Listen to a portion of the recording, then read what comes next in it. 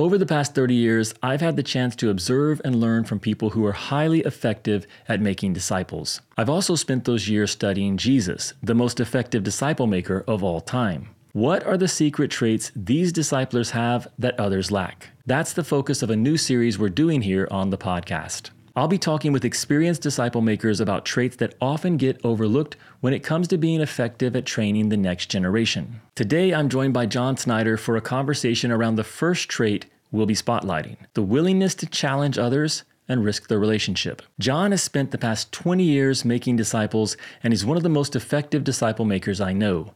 So it's a privilege to have him on the show and to get his thoughts on this topic. I hope this conversation and the series helps you become more effective as a disciple who makes disciples.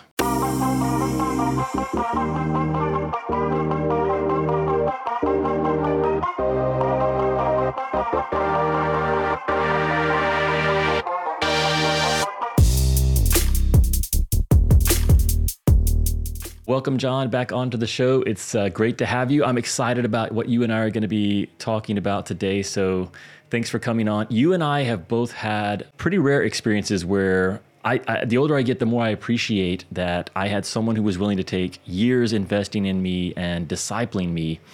And so today we're going to start a new series on the secret traits of highly effective disciple makers. I'm glad to talk with you because I know this is something you've given the last 2 decades of your life, 2+ decades of your life, to making disciples. It's something that I've given my adult life to. We've studied disciple makers from the scriptures. We've had disciple makers in our own life. And so, thanks for coming on and being willing to talk about the first in this series of podcast videos. Yeah, great being with you, Andrew. And you are exactly right. You know, from our parents early on, I think about just your parents' investments in you spiritually, my parents investing in me spiritually, but then also God putting us at the right place at the right time with so many people who loved us and really wanted to invest in us. We're pretty fortunate people to have folks who have invested in us through the years. It's pretty amazing. Yeah, absolutely.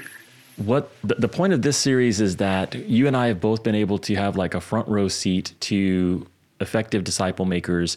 And over the years, we've observed that there are some traits that you find in people who are effective at making disciples that are often missing from other leaders. And I'm talking about leaders in the church, whether those would be pastors or elders or people that you might look at and think highly of, but you don't necessarily see disciples coming out of their lives. So what are the traits that differentiate between those who are effective at making disciples and others who are great people and doing good work, but not necessarily effective at making disciples? So I hope this series is helpful for people, that it gives them something to think about, and honestly, that they go back to the scriptures and begin to look for these traits in Jesus especially, but other effective disciple makers that you see in the New Testament in particular. Yeah, amen. We hope that you've already kind of got a baseline understanding of what's true of a disciple. And if that's true, kind of Jesus, remember, he has those 3 very clear passages in the book of John. This is my disciple if you abide in the word, John 8:31 and 32. This is my disciple if they are committed to one another and love other believers, committing to believers. My disciples are committed to bearing fruit. That's kind of a baseline understanding of what Jesus defines as a disciple and what we give away as disciple makers. That's kind of a 101 level skill if you're thinking at kind of college and beyond. We're really beginning to talk about 301 level skills, folks that we've seen their lives over and over again, fruit flowing over out of their lives. That's really what this series is about. I think it's going to be a really fun one, and I hope it really does spur all of us on. So I'm looking forward to kind of talking about some of those 201, 301 level skills. I agree completely. So these are things to keep in mind if you're being discipled, but they're also things to be aware of as you're growing as a disciple maker. So none of us are necessarily where we need to be at the beginning, but these are traits that you can purposely cultivate as you're growing in your faith and as you're seeking to make disciples and the years are passing by. So the first one that we're going to talk about, the first secret trait of highly effective disciple makers, is challenging disciples and risking the relationship. The willingness of the disciple maker to challenge those that he's discipling, and not just challenge them in a casual way, but truly risking the relationship, basically pushing all the chips in and being willing to lose that relationship or that connection with the young disciple in order to challenge that younger believer to grow into maturity in their faith. Yeah, this is a good one. I've heard this phrase used when it comes to this topic. In fact, we have a common mentor who's with the Lord now, named Jim Downing. But he described this trait itself. He said they used to call it the killer instinct. Mm-hmm. That I'm willing to give away my relationship with you so that you might walk more closely to the Lord and you could be more of who you're supposed to be in Jesus. And he said that was something that they always looked for in their men, that they had the killer instinct. They're willing to say hard things when it mattered for the benefit of the people around them, knowing that it might even cost them a relationship or at least create some pretty serious waves. So we're going to talk about the killer instinct today, and that's going to be a pretty big one. Well, I hope that people listening will immediately, like even as we're talking about it, and even as we've both received it and offered it to others, it isn't something that is easy. It's not. Most people don't enjoy challenging. I think there are probably some people that find it a little bit easier than others. But for most of us, this is not something that comes natural. It's not something that we enjoy doing. And it's also something that it could be seen as actually a negative thing. Like, why would you push someone to such a point that they would be willing to walk away from the training relationship? So let's talk about that just briefly, John, before we jump into our own experiences and how we've benefited from being challenged in that way. What are some of the reasons that you think people don't learn to develop this killer instinct? Yeah, for lack of a better way to describe it, we have a picture in our mind of what Christians are supposed to look like, and at all costs, it's be nice. That for some reason, the Great Commission and what we've been called to as believers is not actually to be on mission for Christ and proclaiming the gospel. And it says just be nice people. So part of what we're talking about when it comes to these 201 and 301 level skills is how do we ensure that we're everything a disciple ought to be, and we're not just taking the culture and letting the culture frame up what a disciple maker is. So we have to find a pretty normal kind of description of Christians. No one watches The Simpsons anymore. I don't even know if it's on live anymore, but it's kind of the Ned Flanders, howdly doodly, buddy, neighbor, or whatever. Just the narrative on Christians is this very kind, almost goofy, fun-loving person, when the scriptures are just full of all kinds of very difficult conversations that happen in order that people might more faithfully proclaim his word. So I think we've probably flip-flopped some of what our characteristics of a Christian ought to be, and one of those is we just put be kind at the top of the list. Yeah, I agree with that. I think it also it just requires courage. So even if we do realize that, hey, this is a good thing, I should do it, I know that it would benefit this person if they heard this hard truth, and if I challenge them to take the next step that they know they need to take. It still requires courage on my part. And true disciple making is a highly relational activity, and so there's a great risk to yourself as well. So when we're talking about risking the relationship, it's not just that this younger believer might walk away from the discipling relationship, but many times we have invested heavily in this person, both in terms of time and energy and our emotion. We've put our heart into people that we're discipling, and the idea of risking all of that is something that requires a lot of courage on our part. So there's a lot that we probably need to dive in on with this one. I don't want to necessarily immediately caveat it, but just know that we're not talking about being a jerk or getting some sort of weird excitement out of challenging people.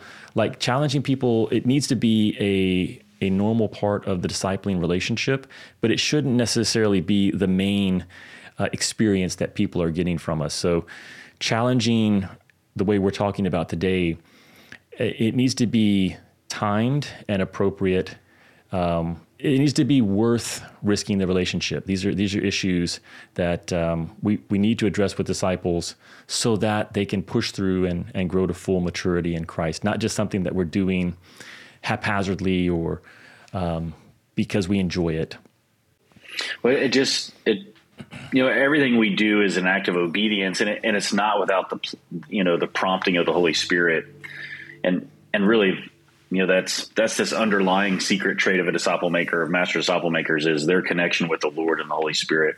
We'll talk about that a little bit in the end, but all of these things are very measured and prayerful, thoughtful, rather than, everybody just needs to walk around rebuking everybody and challenging each other, like you said, being a jerk to one another. So it's a very thoughtful, reflective part of a disciple maker's life. You and I talked a little bit before we started recording, and you had mentioned the passage out of 1 Thessalonians 2, I believe it was, with Paul, as he described his relationship with the believers there in Thessalonica. And he compared his relationship and his mindset towards them as both a mother and a father. What were some of your thoughts on that, John? Yeah, it's really interesting. A disciple maker is someone who's aware and who's attentive. And really, that's why we use the phrase life on life. That's why we say we're sharing life together. Some people talk about a man to man or a woman to woman, but really that's almost like a business meeting. That's kind of turning disciple making into just kind of a business interaction where you might do some coaching, where you might just kind of come along, once a week. But that's not how Paul described his relationships with the Thessalonians. So if you think about a nursing mother, she's highly attentive to her baby. She knows what the baby needs, when the baby needs it. And then right directly thereafter, he also says this is 1 Thessalonians chapter 2, like you said, but verse 11, he says, how like a father with his children, we exhorted each one of you, encouraged you, charged you to walk in a manner worthy of God. And so same thing, a father is attentive, but he's also calling the best out of his children. But what strikes me the most about the whole passage is we loved you so much. We didn't just give you the message. We didn't just give you the gospel. This is verse 8. But we shared our own lives, ourselves with you, everything about us. Right. So this secret trait we're talking about is you actually can negate all of the life on life that you do with the people around you if it never draws you to be attentive with them, and it never draws you to be like a mom or a dad who's actually bringing truth at the right time to the right people.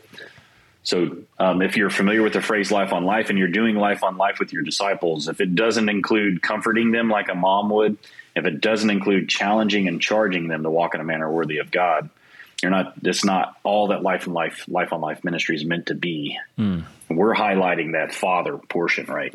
What's it look like to exhort, challenge, and charge the disciples in our lives to walk in a manner worthy of the gospel and of God the Father and Jesus his Son?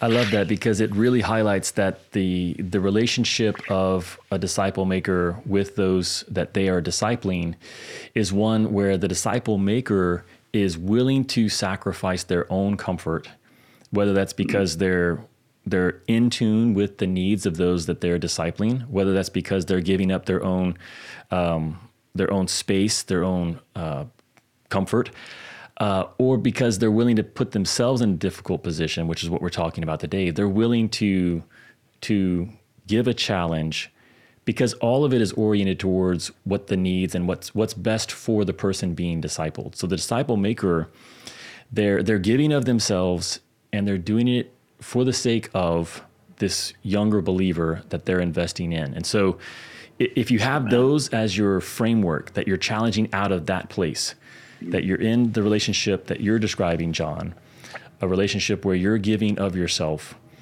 and you're doing it for the sake of the person being discipled, those are some great guardrails that will keep you from challenging in inappropriate ways. So I guess that's probably fair enough. Like if they're coming from that place, then your challenge is in the best position of being received the way that we want it to be received. So let's talk about our own experiences of being discipled when we were younger and others were discipling us. So do you have any stories that jump to mind? There's a whole bunch of them, which in the moment, right, were great moments. But God really used in a pretty powerful way. I think early on, one of the things that you had challenged me on was how are you honoring the Lord with your finances? And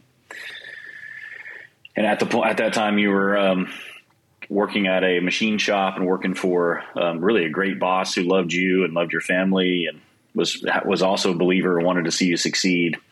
But you're also raising funds to go on staff with the Navigators and really become a full-time missionary. And I just remember, I think you really said it one time, but how are you honoring the Lord with your finances? Do you give it all? It was very frank, very clear to the point. And then you used some examples of other people that you'd seen and even things that your mentor shared with you that really you can tell what's important to people by how they spend their money. And so I was a young soldier at that point, had BAH and was living with a roommate, had plenty of money, as a young soldier, didn't really have any expenses. And I knew that I needed to honor the Lord in that way. And so I think it was very timely for me. And obviously it was led of the Lord by you. So that's an early one that I can remember, maybe, I don't know, 5 or 6 weeks into our relationship. Yeah.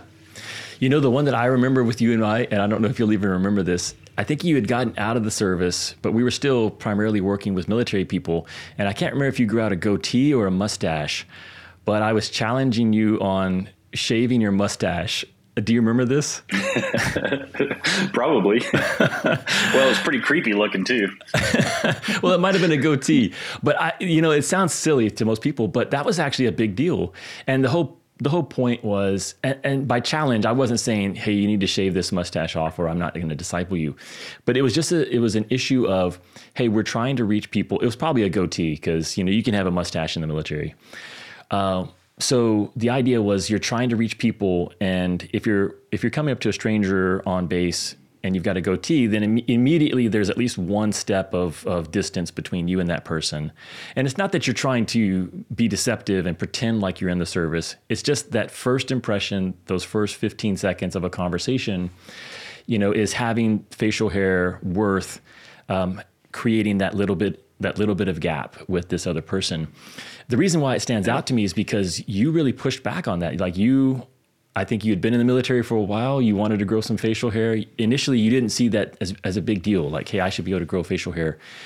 And so it was worth having the conversation because there was the bigger principle was Paul in 1 Corinthians 9 saying, I become all things to all men, that I do everything for the sake of the gospel. So if I challenge you in that simple little area, but there's a principle behind it and you take it, you wrestle with it and you come back and you say, you know what, I've wrestled with this and I don't think it's that big of a deal. I think I have the freedom to have this goatee. Then me as a disciple maker, I'm going to say, okay, I trust the Holy Spirit. I trust you. I know that you've wrestled with this issue. You heard the challenge, you received it, and you responded to it in a healthy way. In that case, you really didn't like it, but I think a week or two later, you came back and you said, I think it's right. I think I need to shave this. And so it's a very small example, but I want to share that one because I want people to understand that we're not necessarily talking about huge challenges, but just as a pattern in your disciple making, are you willing to bring up things that the younger believer maybe doesn't want to hear, but you're trying to help them connect their real everyday life with the principles that we're finding in Scripture. And as a disciple maker at that time, I was convinced that this is something that I needed to at least bring up, that it was a conversation that we needed to have, rather than just saying well, that's not a big deal. For me, and that's another principle for a disciple maker is that you, like you said, you need to be trusting the Holy Spirit to guide you about the issues that you want to bring up. Yeah, it's really good. What's interesting is it didn't have to be an argument or a fight. It was, hey, this is something I'm seeing. This is why I'm thinking it. Here's the biblical principle. Do business with God. Right. I think that's the beautiful thing here is that it's something that could go completely unaddressed. And maybe it is a small thing, but it's helping people bring out deeper understandings of the principles in which we live our lives by. And the world really is hungry for that. There's plenty of teaching. You could exhaust every moment of your day listening to a message, listening to the Bible on audio. But what people aren't getting is people challenge them very practically on, this is how this principle may play out on your life. And this is why this is a secret trait of a disciple maker, of highly effective disciple makers, is that they're bringing the scriptures and the principles of the scriptures directly into life. Right. And you cannot do that without challenging conversations. Right. So something as simple as shaving a goatee actually ends up becoming a deeper discussion on a pretty important topic on what's it look like to be all things to all men. When we had the conversation, I went into that anticipating that, well, this is a pretty basic thing, but your response was pretty strong. I was actually surprised by how much pushback you gave on that, which in my mind was just an indication like, yeah, this is something that we needed to talk about at that time, in that moment. And looking back now, I can see like, well, it's a much bigger issue because when you're in the military, so much of your life is controlled. You have to conform in a lot of ways. Now that you're out and you could do anything, as a follower of Jesus, though, you still want to be led by the Spirit and you want to control yourself, so to speak. Like Paul talks about in 1 Corinthians 9, you still give up those freedoms for the sake of something higher, which is the gospel. Amen. And the mission that God has called us to. Well, the story that came to my mind was when I first met Cecil, the guy who ended up discipling me for 7 years and is still someone who's very influential in my life. I was living quite a ways from where he was. And so I would drive down weekly to be part of their Thursday evening Bible study. And I was learning a lot, but because of the time or the mileage distance between where I was living and where he was located, it was really hard to do that life on life, have that kind of life on life relationship that you were talking about earlier, John.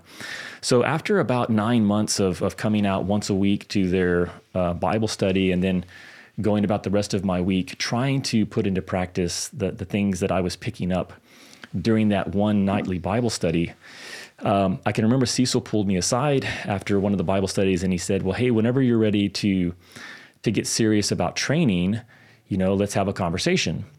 And I thought that was kind of a weird comment. I felt like I was very serious, that I'd been showing up faithfully every week and doing the Bible studies and then trying to put it into practice in other parts of my life. But 2 or 3 weeks in a row afterwards, he would have this little conversation, kind of the same conversation over and over, like, hey, I'd really like to train you. If that's something you're interested in, let me know. So finally I told him, I don't know what you're asking me to consider. Like, I don't know what this training thing is that you're talking about. So you're going to have to, I'm doing everything I know to do. If there's something else that you're hoping I'll do, I need you to spell that out. And so he said, well, why don't you and Cindy come over for dinner next week? So we did. And we had dinner with Cecil and his wife, Jeannie. And that was on a Wednesday night, if I remember right. But in that conversation, he basically laid it out that, hey, what we want to do is actually share life with you. We want you guys to move down to the Clarksville area and jump in with both feet to what we're doing. We actually want to do ministry together. And we're willing to do that. We're willing to invest in you guys. But then the challenge was, he said, if that's not something that you guys are interested in, I don't really see a need for you to keep coming out to the weekly Bible study. And so that was the part that was like, whoa, I think we're being uninvited from this Bible study.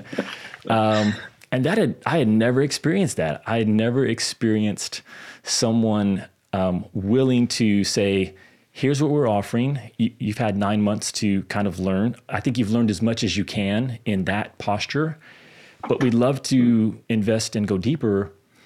If you're not willing to do that, though, then there's really no need for you to keep coming out. So for us, that was a huge turning point in our lives. Even now, like, I'm in San Diego, California, because Cecil had that conversation with me, because everything that was a fork in the road that forced us to really consider, do we have this couple who are willing to disciple us? They're the only ones we know right now who are willing to disciple us, but they're challenging us to take this step so that we can be in a position to get that training.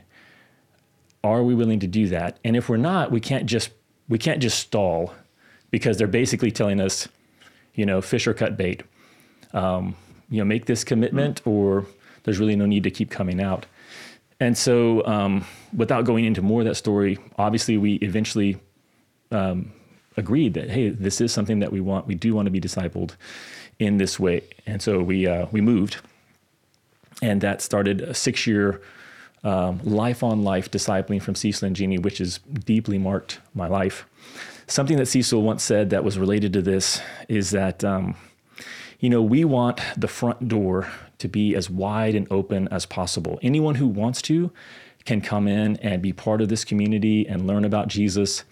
But our back door is just as big. So if you come into the community and we're challenging people to love and follow Jesus, and if at some point that's not something they want to do, we're not trying to grow a big group. We're not trying to hang on to people who ultimately don't want to follow Jesus or aren't willing to obey him. We're willing to let people walk out the back door as well.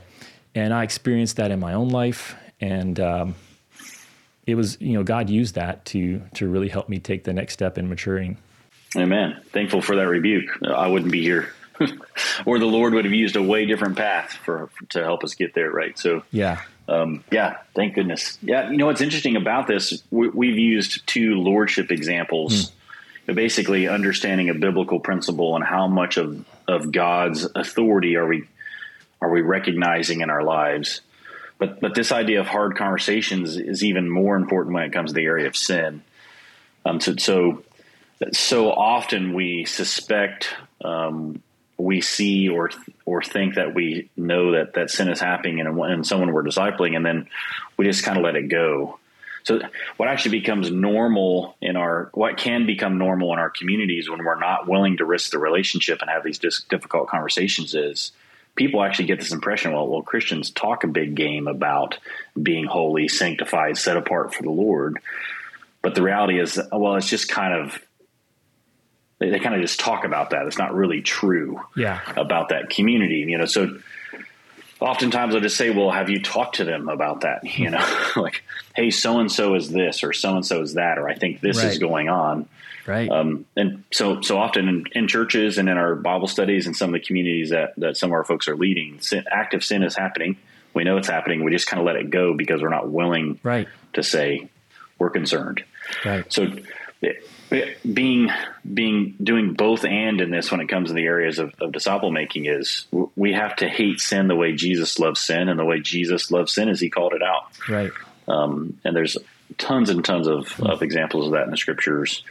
And then his disciples, folks that we study in the New Testament and beyond, there's tons and tons of examples where those men are very actively calling out sin in the lives of the disciples. So we don't want to be this group. We already own the narrative. If we're honest, we have to own the narrative that Christians are hypocritical. Mm-hmm. That's what's pushed on us, whether we want to do it, whether we want that or not, or whether it's true or not. But if we don't call out sin, it will be true of us. That will be a fact. No, I agree. We had a young couple approach us a couple years back, and they were fairly new to our community, to our church, and the girl wanted to be baptized. And so, we had dinner with them, and she had expressed this desire, hey, I love what I'm learning, and I want to be baptized. And they weren't married, and I suspected that they were probably sleeping together. So I just asked her, are you guys sleeping together? This is like, I see your relationship, that you guys are obviously very close. You're expressing that you want to follow Jesus, and you're asking me to baptize you. So let's just have this conversation about your relationship with each other before we kind of talk about really taking the next step in your relationship with Jesus, especially one of baptism where you're really surrendering your life to him. And so that probably wasn't the question that she was expecting me to ask, but it led to a great conversation about God's purpose for men and women and marriage and the sexual relationship and how it all fits. And so it ended up that she decided not to be baptized. So at least at that time, that she wasn't ready to take that step. And for me, that's a win, because what we're trying to do, like you said, is we're trying to not just talk a good game, but we're trying to help people connect the dots between what the Scripture teaches and how they're living their lives, and to say like we don't want to have this dichotomy where we say we believe one thing, but our life is demonstrating something else. So I agree, John, that we need to be willing to have those tough conversations around really personal issues. And again, at the right time. It was something that this couple had been part of our church for several weeks. I suspected that was happening. It wasn't something that I was going to come out of the gate with. But if someone comes and says, "Hey, I want to be baptized," then okay, well let's have this conversation at this point. So, well, let's talk about the Scriptures, and specifically, this is all good. We've seen it in our own lives. We've observed it in highly effective disciple makers. But do we see it in the Scriptures, and especially, do we see Jesus having these kinds of conversations? Yeah, I think just generally speaking, it's woven all through the Scriptures. In fact, you see how the Spirit comes upon the prophets to bring the people close to God and bring God's message to the people. Right. So often as you read through the Old Testament, you just see rebukes, challenges, illustrations, ways to help the people think about how they're dishonoring God with how they're living their lives. There's all kinds of examples all through the New Testament as well. So it's hard to pick out even just a few of those. But one of the things I think is interesting is that we've talked about this. If we're going to be everything that God calls us to be, God uses His people as His that's the vehicle He's determined is going to be the way that people get to know Him. He's decided to use us. That's probably more for our benefit than His, right? He doesn't need us, but He lets us be a part of it. That was one of the things we rejoiced over in prayer this morning. You and I, we get to be a part of that. So one of the passages that came to mind, and then we'll zoom in on Jesus. It's always good to make sure that Jesus is our focal point. But one of the passages that came to mind was just the Ephesians 4 passage.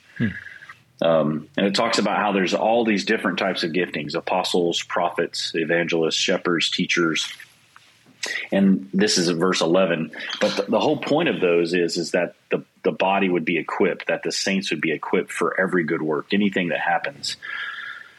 And what generally happens with those gifts and those thoughts is, well, I'm an apostle or I'm a prophet. Many people would say, "Hey, John, you're a shepherd, and this is how you operate. And this is what your gifts are."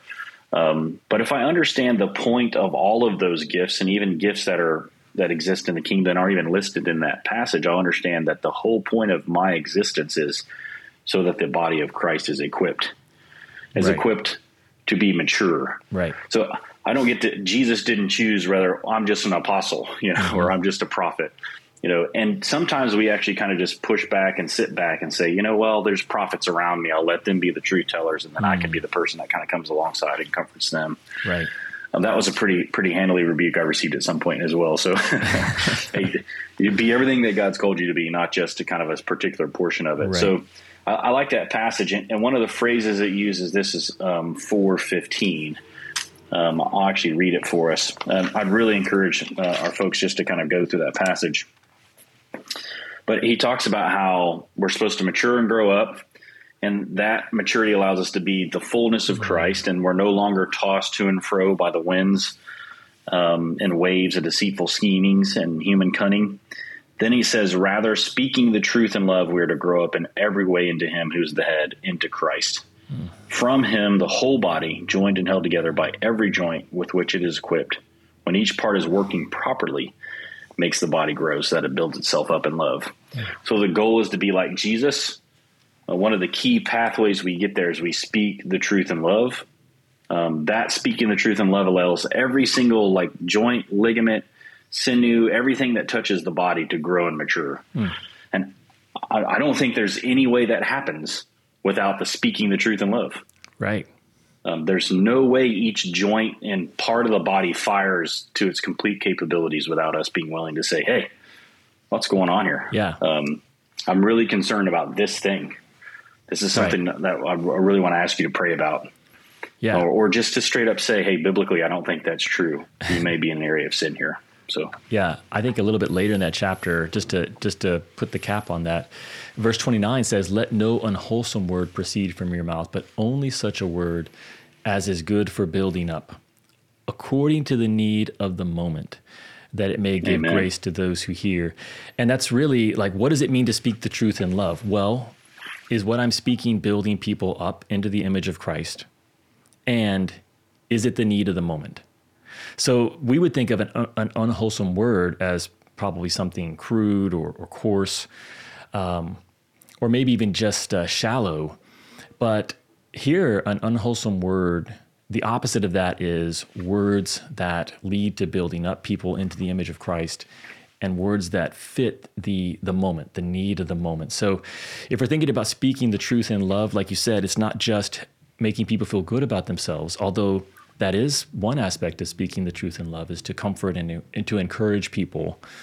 But there are other aspects where the need of the moment is to challenge, is to help people see the bigger picture, and to encourage them to obey the clear dictates of Scripture, or to obey the Spirit's leading in their life. So I like the Ephesians 4 passage. Yeah.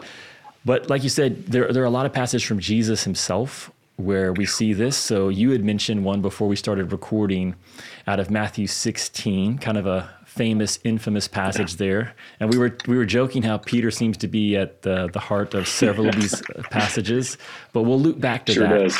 We'll loop back to that because I think there's actually a pretty cool principle there. But Matthew 16, what are your thoughts there with Jesus? Yeah, so I think in some ways we think rebuke is only needed when, someone's all jacked up and everything's all jacked up in their life. This passage in Matthew 16, it's actually really just a couple verses from each other, kind of finest moment versus deepest, darkest moment for Peter, Right. So, that passage in 13 through 20, Jesus is very clearly asking Peter, who do people say that I am? It's like, well, this, some people are saying this or that. And then he finally says, well, who do you say that I am?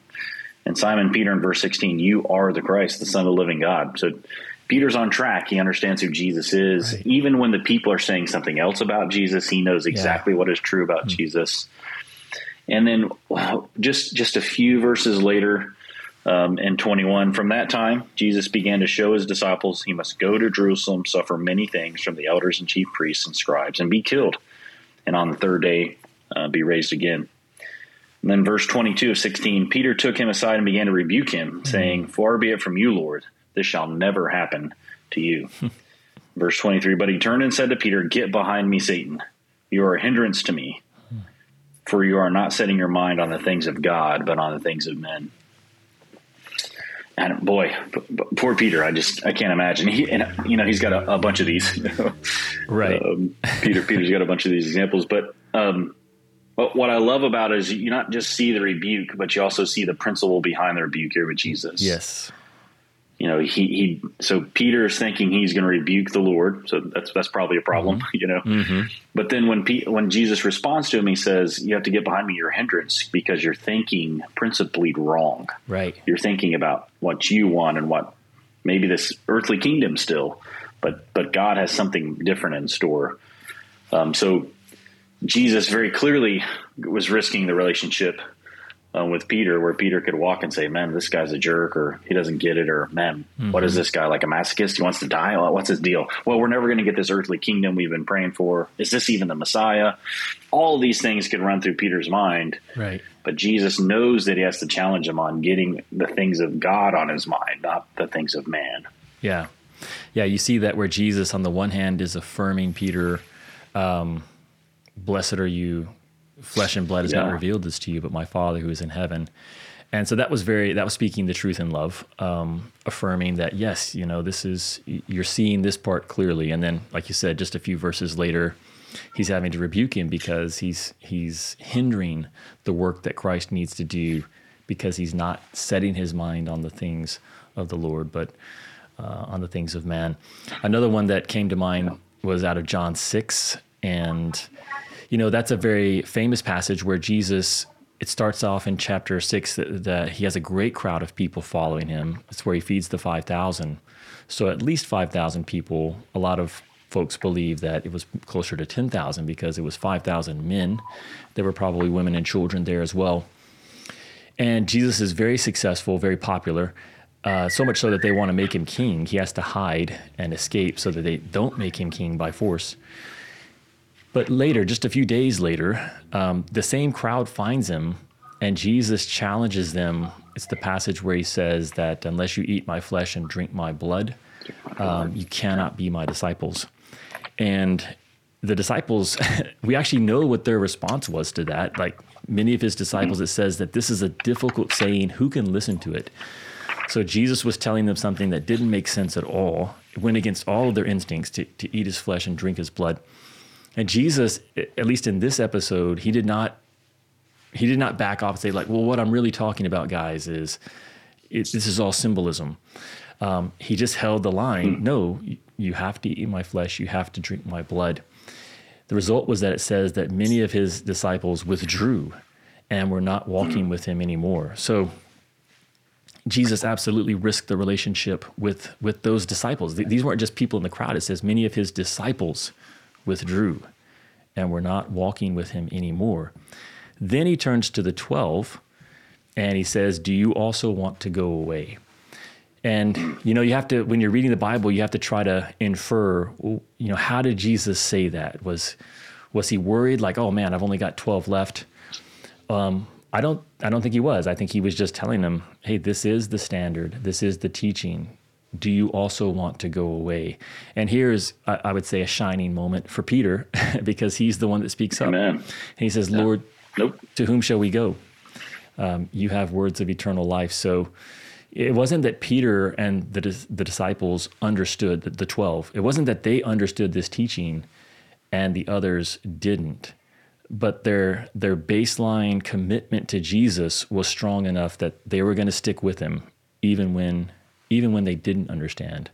And I think there's a good principle there about challenging, that if you don't challenge, you never learn who are the disciples that are going to walk away and who are the ones who are going to stay following Jesus. Without that challenge in John 6, Jesus has 5,000 disciples. Right. Which are the ones that he's going to really trust to build the kingdom on? Because that was Jesus and the 12. Those were the ones who we see in the book of Acts carrying the work forward. Yeah, so good, Andrew. Just the general idea that Jesus is obviously the example. We fight so much for him, not just to be an icon, not just to be a symbol, but instead he's our example for life and ministry. And this is exactly how he lived his life. The Father says it, he does it. Right. So just this idea, this rebuke, the challenge that was there, it's all a part of him just being in this normal everyday practice of Jesus connecting with the Father. The Father tells him to say or do something, and he does it. And we can't get in the head or the mind of Christ, though that's what we're trying to do always. Mm-hmm. But his perspective, I think, is very good. And this is another example from Jesus in chapter 12 of John. This is verse 49. I'll just read it for us.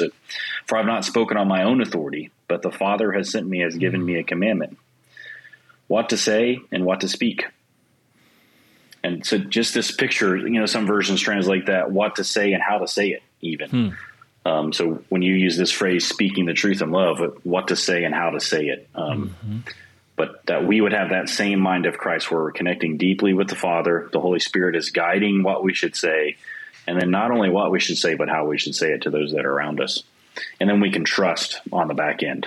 Right. And really, ultimately, that's what Jesus modeled the most was, I'm going to say what the Father has given me to say. I'm going to do what the Father has given me to do. And I'm going to trust in the men whom he's given me, that his will be done. Yeah.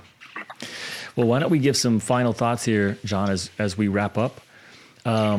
Maybe some practical tips that people can keep in mind as they try to be more faithful at challenging those they're discipling, even to the point of risking the relationship. And we've got a short video that we'll put a link to here on the 3 A's of challenging. So if folks want to get some of those principles, but let's list some of them here as well. One of them that we talked about before we started recording was the necessity to be in prayer as the disciple maker. Jesus was praying for his men constantly. We know that because Jesus goes out and he says it several times. And we also need to be praying for those that we're discipling. And I would say we need to be praying for them before, during, and after we issue a challenge. One, we need to be praying just to discern, Lord, is this really, am I seeing this right? Is this an area that I need to bring up and issue a challenge in? Just as you were saying there from John, was that John 12, 49? Yeah, 12:49, yeah. So again, Jesus was speaking what he had heard from the Father. So we want to be praying, hey, am I seeing this the right way? Is this something that I need to bring up? And then praying that God would give our young disciples the grace to be able to hear and receive that message and process it in a healthy way. What are some other principles of challenging that you would want to highlight, John? Yeah, the first one I'd say is that you kind of have to get out of your own way. You've got a way in your mind of thinking about who you are and how God's designed you. One of the best gifts the Lord ever gave me was God had called you all to Fort Lewis, which at that time was actually even hard to imagine doing life and ministry without you and Cindy and Jess and I's life. Right. But he also happened to deploy so many of our good men overseas all at the exact same time. Right. Most of which were excellent exhorters. So my ability is to kind of be a shepherd and kind of work behind the scenes and let them be a catalyst in the ministry completely disappeared. Right. So those guys were there basically, they were challenging people, and then you could come in afterwards and sort of pick up the pieces and help people. And it was good. Like God was using that. Absolutely. That was a beautiful picture of the body working together. But what it had done for me is it allowed me to just kind of settle into, Mr. Nice Guy, basically kind of, shepherd and just kind of keep everything calmly together. Mm-hmm. It was very clear that God was bringing things to mind over and over again that I needed to bring up in the lives of those disciples who remained. And it was a younger crowd at that point too. So there were many things to address. So first thing I'd say is just practically, you have to reimagine, be all of Jesus. And there's nothing wrong with understanding your giftedness and understanding how God's designed you, what your preferences are, what your giftedness might be. But there is something wrong if it pushes you away from being all that Jesus has called you to be. Right. So I need to do what's right that suits the moment, like our Ephesians 4 talk to us. So you have to reimagine how you think about yourself, and that's to be faithful, be led by the Spirit, and say what God gives you to say. Mm-hmm. So I think that's actually a pretty big one, and I'm thankful for God kind of setting up the chessboard to help me learn that. Yeah, it's a good thing to. I guess the filter that I would say with that, John, is we're wanting to follow in the footsteps of Jesus, so He's our model. So like you said, we want to be all aspects of Jesus. Not just the comforting, but the willingness to challenge. And then we need to be focused on what is the need. So in both of those, like what comes naturally to you, what's comfortable to you, what your strengths are, fades into the background. And what comes to the fore is, how did Jesus handle situations like this? And what does this person need from me? And if you let yourself be guided by those things, even if it's not comfortable, you can have confidence to step forward and to have those hard conversations, because, again, you're coming from a good place. You're coming from a place of wanting to follow faithfully in the footsteps of Jesus and being convinced that this is a conversation that this person needs to hear for their own sake and for their own growth as a follower of Jesus. How about sharing the 3 A's? This was something that you and I sort of came up with really on the fly, but we were actually meeting with a third younger believer and having a conversation around how to be more effective at, for him, discipling the people that he was reaching out to. And I think the Holy Spirit probably just gave us these 3 A's, but it's something that we've held on to and tried to encourage others to think through. So do you remember the 3 A's of accountability, or of challenging? I just gave away the third one. the 3 A's of challenging, and how they can be helpful as a framework for people when they're trying to do challenges like this. Yeah, and you said we'll put a video in, but before we go to the 3 A's, I think the baseline right before it is redefining what love looks like. So one of the phrases that we used early on in the ministry, or we partnered together with Nate Bowers and so many early on, was, if you love, you will say it. If you love those around you, you will bring up the hard truths, because so much of the culture around us was, well, the way you love is you just kind of get along, go along to get along. No one has to say anything. So that, I actually remember that being a part of our time together with this young man, was that this is remarkably loving to bring up these truths. And then I think that's when you made the 3 A's up on the spot, I think. Yeah. Is that how it went down? I think it was. I mean, it was definitely not something that we had used in the past. But again, I find this happens a lot in disciple making. If you're just in it for years, I learned so much when I'm teaching. And I think it's because the Holy Spirit is just in that moment giving you ways of communicating truth, which is super exciting as a follower of Jesus, to be trying to share and to not necessarily have the words and then suddenly to have the words, because they're not necessarily, they're not coming from you. They're coming from lessons that God has been teaching you. And then in that moment, the Spirit is giving you.